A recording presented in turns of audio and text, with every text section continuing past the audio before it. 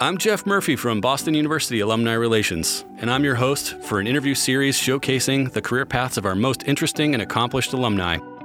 Welcome to the Proud to Be You podcast.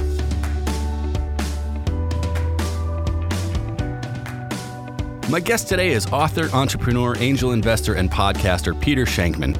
Peter started at BU in the College of General Studies and went on to earn a degree in journalism from the College of Communication in 1994. Peter's best known for founding Help a Reporter Out, which connects journalists to sources. And since then, he's written books and built businesses centered on his ability to channel his ADHD into a superpower. Buckle up, folks, because this is one of our fastest moving interviews to date. Peter, thanks so much for joining us for the podcast. There's a bunch of reasons why I'm excited to chat with you, but one of them is that you have a really successful podcast of your own. Would you mind starting by telling us a little bit about your podcast? Sure, yeah. I love talking about myself. Thanks for having me. My podcast is called Faster Than Normal, and Faster Than Normal is the premise and concept that ADHD, or any form of neurodiversity, is a gift, not a curse. When I was growing up, throughout the time I was at Boston University and beyond, ADHD didn't really exist. What existed was, Peter, sit down, you're disrupting the class disease. And that led to a very not great childhood.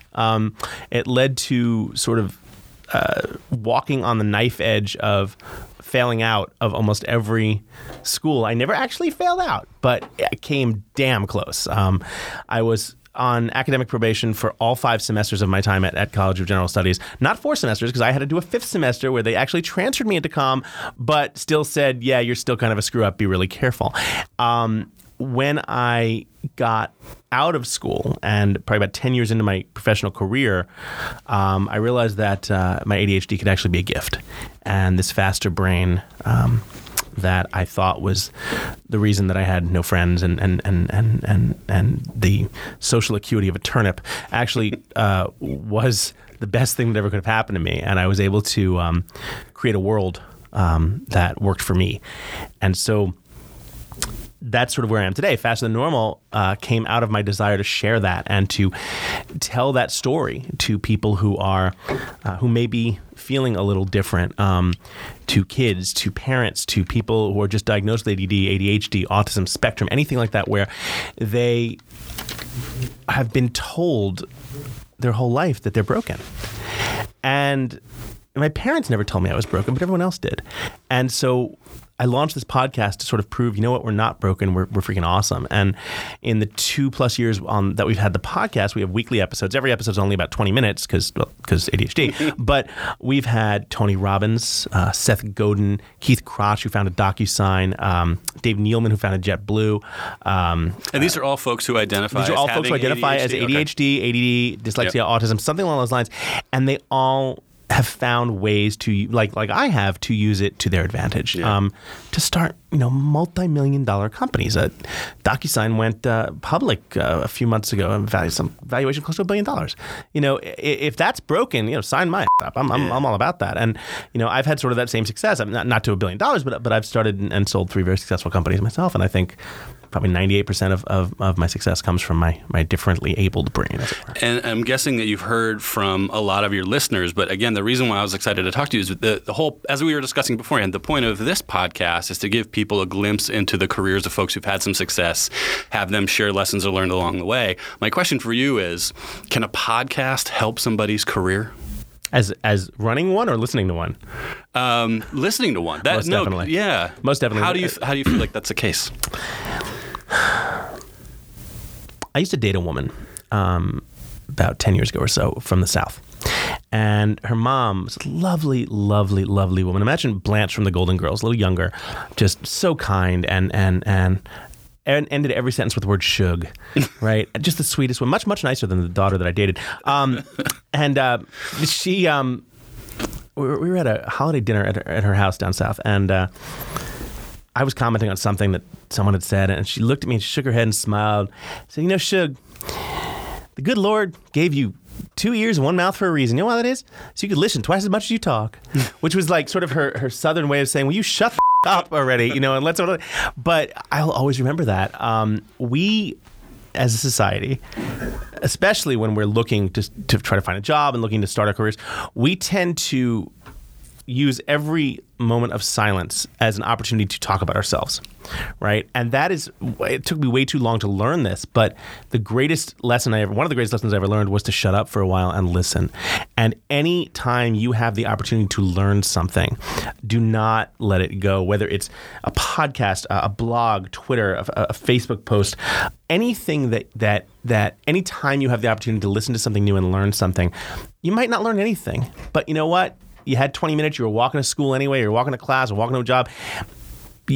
So you missed catching a couple of Pokemon. Big deal.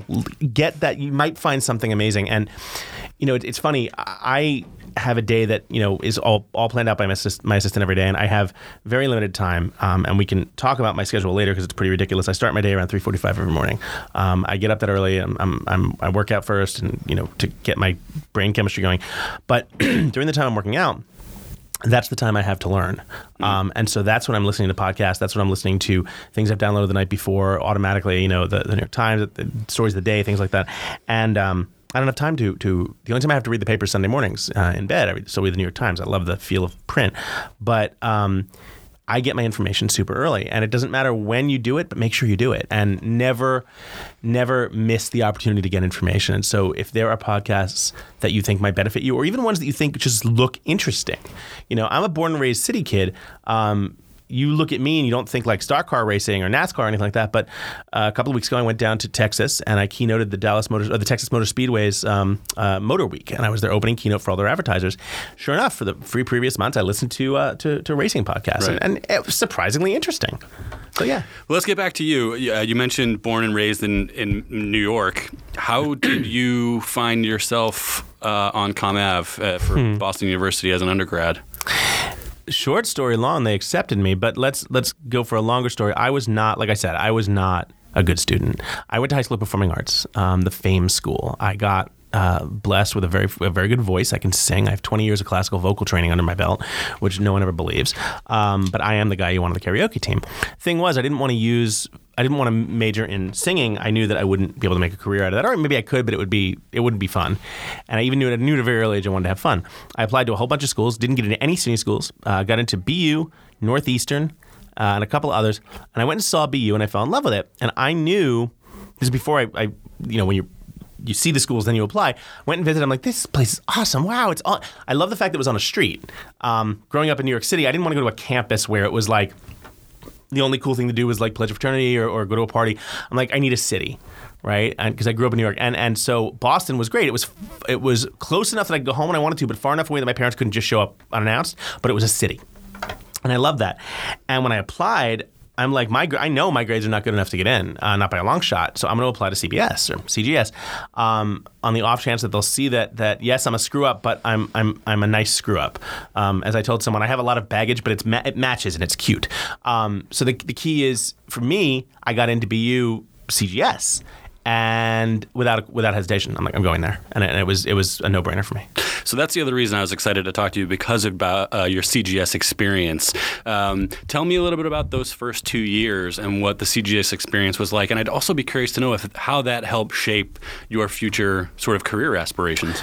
So I got my ass kicked at CBS. I mean, it was no joke. It was like Navy SEAL boot camp. I mean, you walk in and they're just screaming at you, and they're like, "Here's work. Here's more work. Here's some more work, by the way." And we're all like, "Isn't college supposed to be like fun?" Nope, not for the first 2 years here. Sorry. Do this project, do that project. My record for not sleeping was our capstone project at the end of our sophomore year. I was up for 4 straight days. That was a new record for me. I was having interesting conversations with walls by the time I handed that in. But, it felt like an extension of high school for me in a way, because... In a good way or a bad way?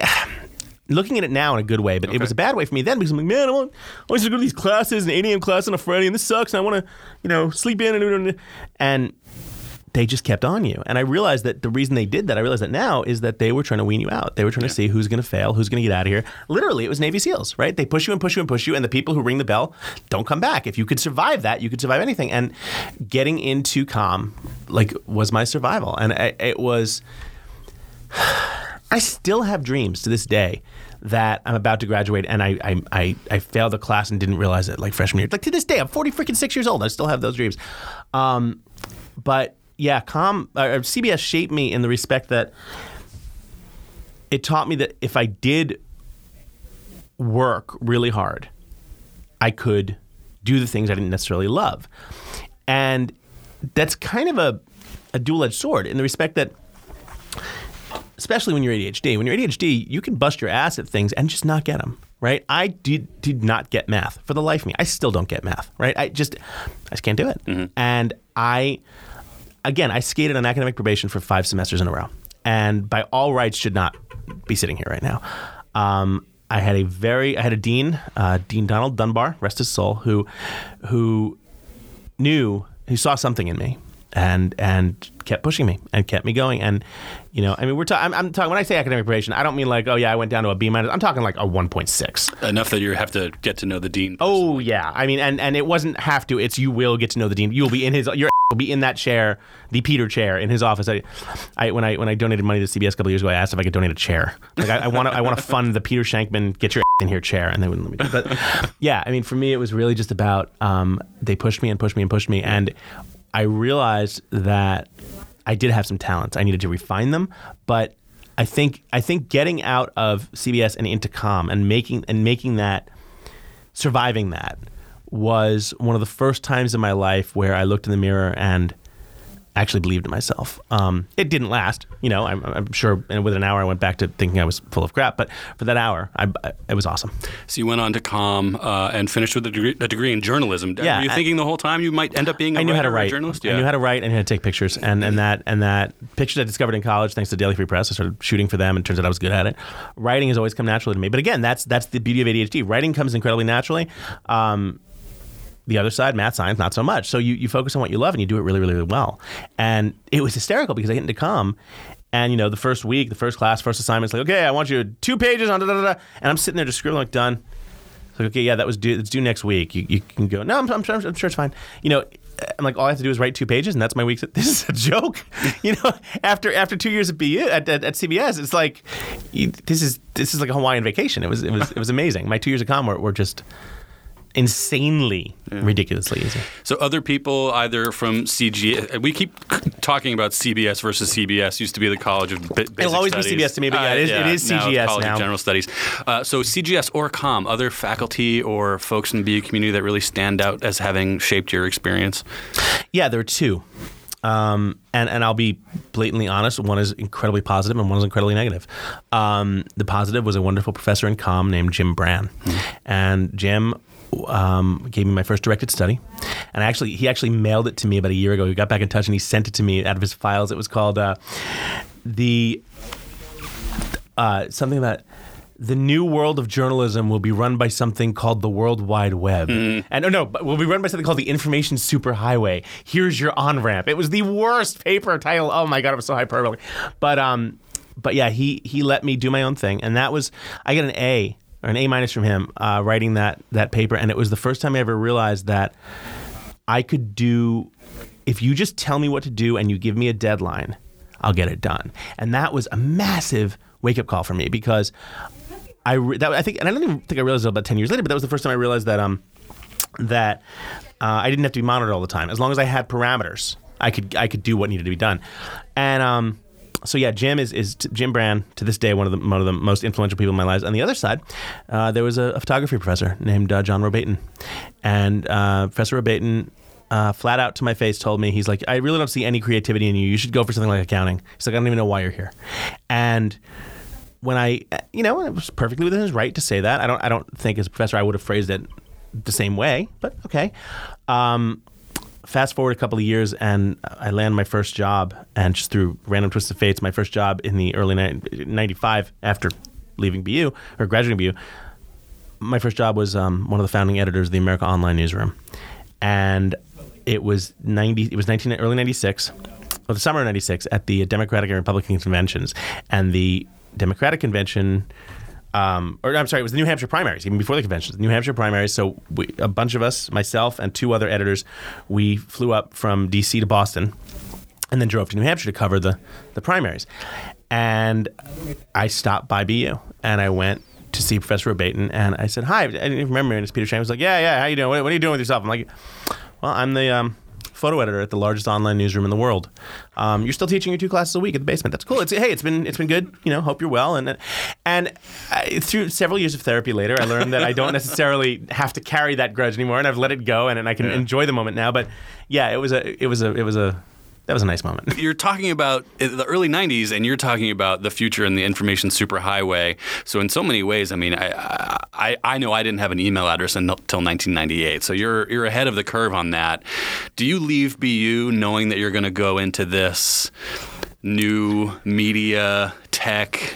And are you already having the entrepreneurship ideas at that time? Not even close. No entrepreneurship, but I knew that new media, internet. I mean, I had an Apple IIe at home, and I was programming and badly, but I was programming, and I knew that there was something there. And I think, and Halloween, and they say that you have those moments, the butterfly effect. There's a few moments that define the course of your entire life, and had you not done that at that moment, at that second, whatever. October of 1993, my senior year, because I graduated in 94. October 93, I'm sitting in my room on Halloween night. Of course I was. I had no friends. And there's a guy who is in the dorm who I become friends with named Lee Sarfati. And Lee comes to my room. He's like, hey, dude, my mom just started working at this company in Virginia. It's really cool. You can get online with it. Here's a disc. And it was an America Online disc. And that got me on to AOL. And I had been on America Online back in the late 80s when it wasn't AOL. It was called Apple Link, right? And then I totally forgot about it. And then senior year, I had a modem, a 1200 baud modem, whatever. And I get on to AOL as PS Photog, because I was a dork. And that started my, a year later, I was in something called the Melrose Place TV Gossip Chat Room. You can go look that up. But I'm in this chat room, and someone in the chat room says, my company's trying to build a newsroom. Why don't you submit your resume? And I did. And 2 weeks later, I had no idea what the company was. And I said, oh, sure, I'll be great at that with absolutely no experience. And learned that sarcasm doesn't translate well online. 2 weeks later, I was being moved down to Virginia and became one of the founding editors of AOL. And, one of the things I did learn at BU that I continue to use in my life is the concept of say yes and figure out how to do it later. That has. Is that the same as fake it till you make it? Pretty much, okay. Yeah. Right. What's the line from The West Wing? Have faith and faith shall be given to you. Well, it's technically the Bible, but then it was written, said again by John Spencer in The West Wing.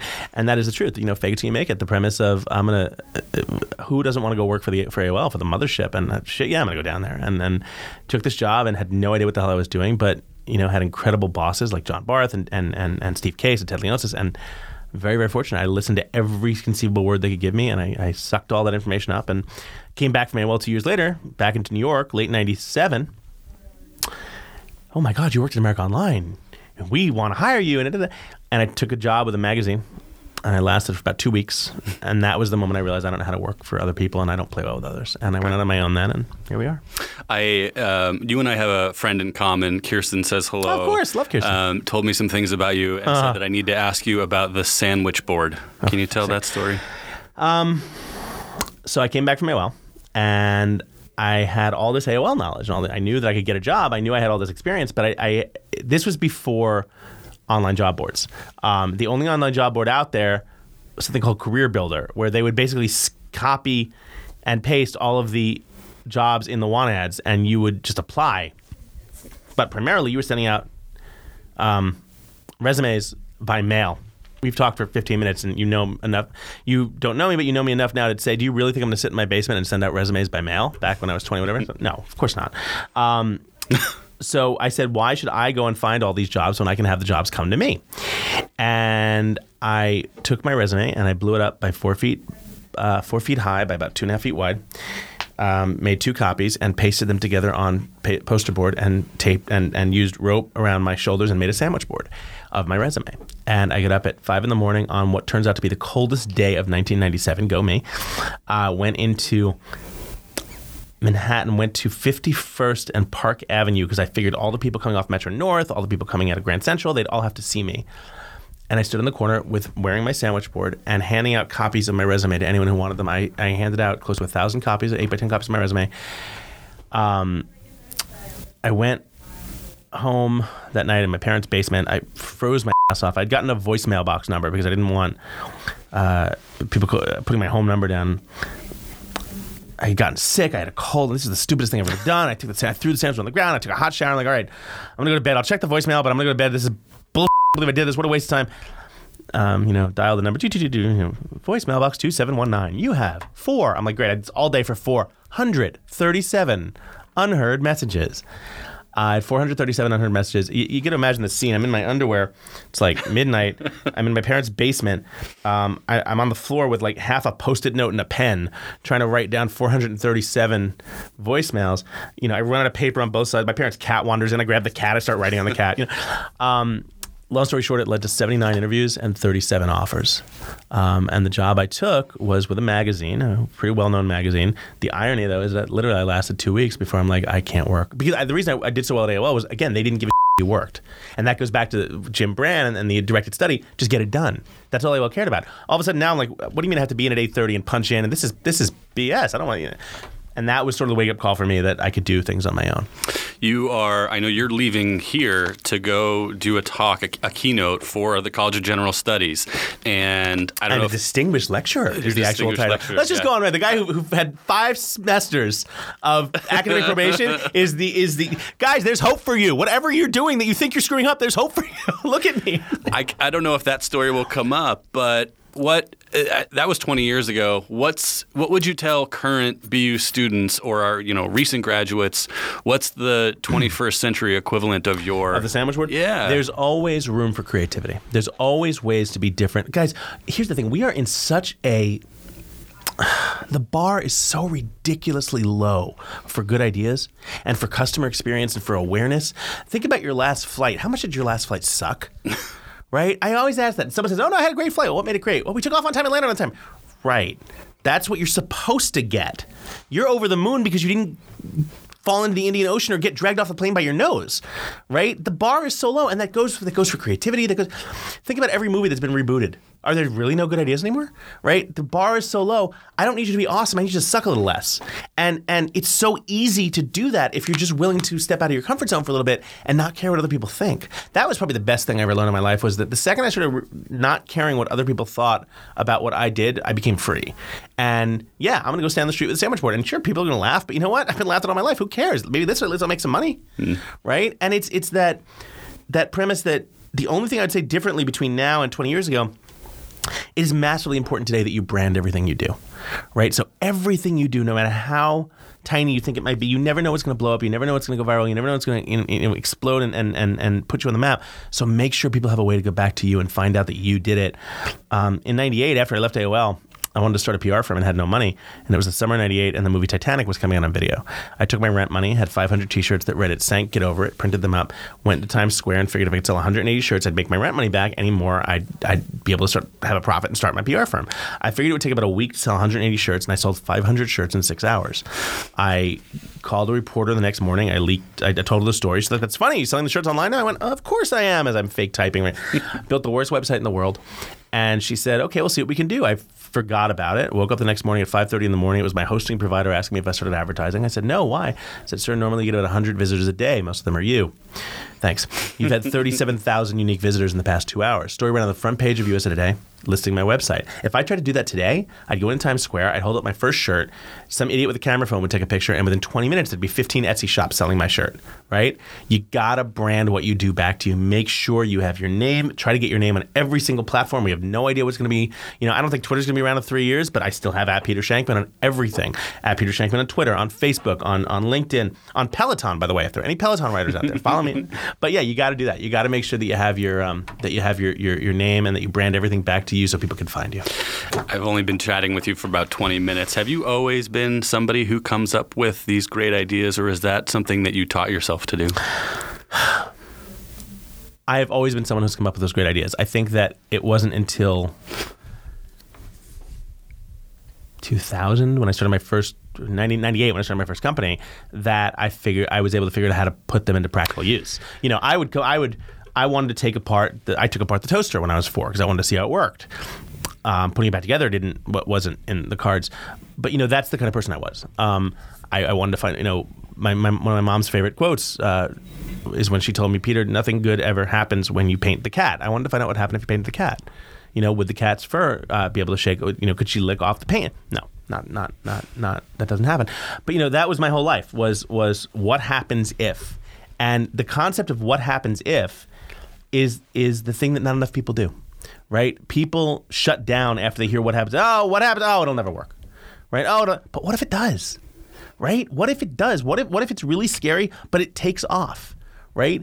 More ideas have been killed not because they're bad, but because people have been afraid to start them. And my whole premise is as long as what I'm trying to do doesn't cause an international incident, doesn't wind me up in jail, or doesn't kill anyone, why the hell would I do it? What's the worst that can happen? It'll fail. Okay, great. If it fails, I learn something. I'll start something new. So I don't want to boil down your 20 years as an entrepreneur to just a couple things, but is Help a Reporter? I had heard about Help a Reporter out long before I knew who you were. You founded that. Mm-hmm. Is that the thing that puts you on the map? Is that one of the things that stands out as being one of your biggest accomplishments? HARO is one of the big ones, definitely. HARO is one of the big ones. For me, it was pretty awesome. It was one of my creations where I'm like, okay, I want to see. I know a lot of reporters. I know a lot of sources. I mean, again, when you're ADHD, you talk to everyone, right? I have a Rolodex like the side of a mountain. If you're on a plane next to me, like unless you fake your death, I don't know everything about you by the time we land. It's just what I do. Only 2 people have ever faked their death. But so knowing all these people, I would put this thing together, and this started Help a Reporter Out, which the goal was always to help people. Well, it became a very profitable free service that connected journalists with sources around the world. And by the time I sold it to a company called Cision, otherwise known as Pure Newswire, it was acquired for sort of a life-changing amount of money for me, and 3 years after I launched it. And so that was one of the major things that put me on the map. And that was sort of the business and customer relations side of things that is a lot of my speaking. I speak to brands all around the world about customer experience and how to do things just a little better. But the Faster Than Normal, the ADHD side of things, I published Faster Than Normal, the book, last year, and it became a bestseller. That's sort of starting to take off as well. And I'm starting to talk to universities and people and schools and businesses, especially businesses who need to understand that 35% of their workforce and their customer base is going to be neuroatypical within the next 10 years. If they don't know how to either retain that talent or market to those people, they're kind of screwed. Yeah. So one of the things that, I'm not in direct contact with students every day, but I know that BU students and our young alumni all sort of have this entrepreneurial spirit and think about being their own boss at some point. And I know that you'll have folks lined up to chat with you after your address this evening. What are those lessons that you've learned, the advice that you have to share with folks who tell you they want to be an entrepreneur? You've obviously tapped into your own superpower, but what are the other things that people need to know about being an entrepreneur and how to be successful? Well, the first thing I would say is my motto is there's a good book out there. It's a self-published book called JFDI, or Just Effing Do It, by a woman named Gabrielle Ribeiro. She published this book last year or this year, and it's basically just go do it, right? If you're an entrepreneur, if you want to be an entrepreneur, go be an entrepreneur. I had a running coach once who told me that if I wanted to run faster, just run faster. I'm like, what do you? Oh yeah, okay. Just do it. But here's the other thing. No matter what you're doing, there are 2 schools of thought with entrepreneurship, and one of them is wrong. One of them is the school of thought, and Gary Vaynerchuk subscribes to this theory. His theory is if you want to be an entrepreneur, you have to work your 24 hours a day, and if you only have 3 hours between your regular job and after you put your kids to bed and you have 3 hours to sleep, don't sleep. Only sleep 1 hour and live your that. That's bull. You're going to wind up dead, right? My school of thought, which I'd like to think is the right one, is you got to take care of yourself first. If you are not putting your own oxygen mask on first, how the hell can you expect to do anything for others? I've been in this industry I've been an entrepreneur for 20 years, literally 20 years 2 weeks ago. And in that time, I've lost 3 friends to suicide, all of whom are entrepreneurs, all of whom thought they had no one to talk to. Wow. That's bull. We're killing ourselves. Have a tribe, have a group of people who understand what you're doing because they're entrepreneurs as well. I love my ex-wife. We are still phenomenal friends. We are great co-parents. She never got what it was like to work for herself because she never did it. And so I'd come home and have a bad day, and she was she cared and she wanted me to be happy, but she'd say, I don't understand. You can have a bad day. You work for yourself. You can go work anywhere. I'm like, it doesn't work like that. And if you can't separate work from entrepreneurship from your life. I mean, it's okay to live, breathe, and eat and sleep what you do, and it's great to be passionate about it. That's awesome. Passion will get you really far. But if you don't have the time to stop and say, you know what? I need a mental health day. I need a mental health hour. That's why I get up so early, because I get up at 3:45. From 4 a.m. to 6 a.m. I'm working out. I'm on the bike. I'm running. Whatever. I'm getting that dopamine. I'm getting that exercise. That is how I take care of myself. And on days that I don't do that, I don't have that good of a day. Understand your triggers. I quit drinking because the speed at which we're talking is the speed at which I run my life. So I didn't have one drink. I had 6 because they were there. And I wouldn't do anything stupid, but I wouldn't wake up as early the next day, and then I'd feel like crap. And then it would start a cycle, right? If you're an entrepreneur, chances are you have that very passionate drive and that very passionate. If entrepreneurship is for you, you're very passionate about what you do, and so you're constantly go, which is great. But you have to understand where your liabilities are in that. There are people in this world who come home from work and they decide they don't want to cook, so they order a pizza. And they have 2 slices and put the rest in the refrigerator. That's called leftover pizza. I've heard this. I've never had leftover pizza in my life. If there's a pizza there, I'm eating the pizza, right? You have to understand what your triggers are and how to get by them. And that's one of the big things that you don't necessarily get a lot of help for or a lot of learning about when you're becoming an entrepreneur, because it's just not talked about, right? You have to understand that being an entrepreneur is lonely as hell, and you have to have people who you can relate to, who you can go and say, you know what, I think I have a problem, or I think I'm having a day, or I think I need someone to talk to. And if you don't have that, it's very dangerous to be an entrepreneur. Peter, we've run up against our time. I'm really thankful that you've been able to carve out some time for us in your schedule. And I know that BU has continued to be an important part of your life. You've made some sizable donations to the university. Thank you for doing that. And you've also been involved with the College of General Studies on the Dean's Advisory Board. Yep. Real quickly, what has that why did you decide to do that, and what has that experience been like for you? I think the first 60% of why I did it was just to be able to say, I almost got kicked out. Now I'm on the Dean's Advisory Board. No, I'm kidding. A lot of why I do it is because I don't ever want a student to feel like I felt my freshman year and my sophomore year, when I was just like, why can't I get this right? Why can't I pass this test? Why can't I improve my grades? I know I'm not stupid. What is going on here? What am I doing wrong? And that's why I'm here tonight to give this lecture as well. I want, if one kid walks out and then says, okay, maybe I have a shot, that to me is worth more than any keynote fee I've ever gotten in my life. Cool. If people want to learn more about you, see some of the books that you've read, written, what's the best way for them to I am an open book, and the one thing I promise you is I respond to every email sent personally. I don't have my assistant controls my calendar. I'm actually not allowed. You notice you never talked to me about booking this, right? I did. I don't have right access to my calendar. She took it away about 9 years ago. No joke. I scheduled 2 dinners on the same night on separate continents by mistake, and I'm no longer have right access to my calendar. But I answer every email personally, and I answer all my all messages. You can find me at peter@shankman.com is my email. Smartest thing I ever did was buy shankman.com in 1995. I am at Peter Shankman on all the socials, and I actually run a mastermind group for entrepreneurs where we have a tribe, and that's at shankminds.com. And the ADHD stuff is fasterthannormal.com. So yeah, tons of ways to find me. Please reach out. I'm happy to talk. Thanks again, Peter. Cool. My thanks once again to Peter Shankman for joining me on the podcast. We only had time to scratch the surface of Peter's incredible story, but I highly recommend checking out his podcast, Faster Than Normal, or visiting his website, shankman.com, for information on everything that he's involved in. Thanks again for listening to the Proud to Be You podcast. If you like what we're doing, please be sure to subscribe, rate, and review Proud to Be You wherever you download your episodes. I'm Jeff Murphy, and no matter where your path takes you, be proud to be you. The Proud to Be You podcast is produced by Boston University Alumni Relations. Our theme is from Jump and APM Music.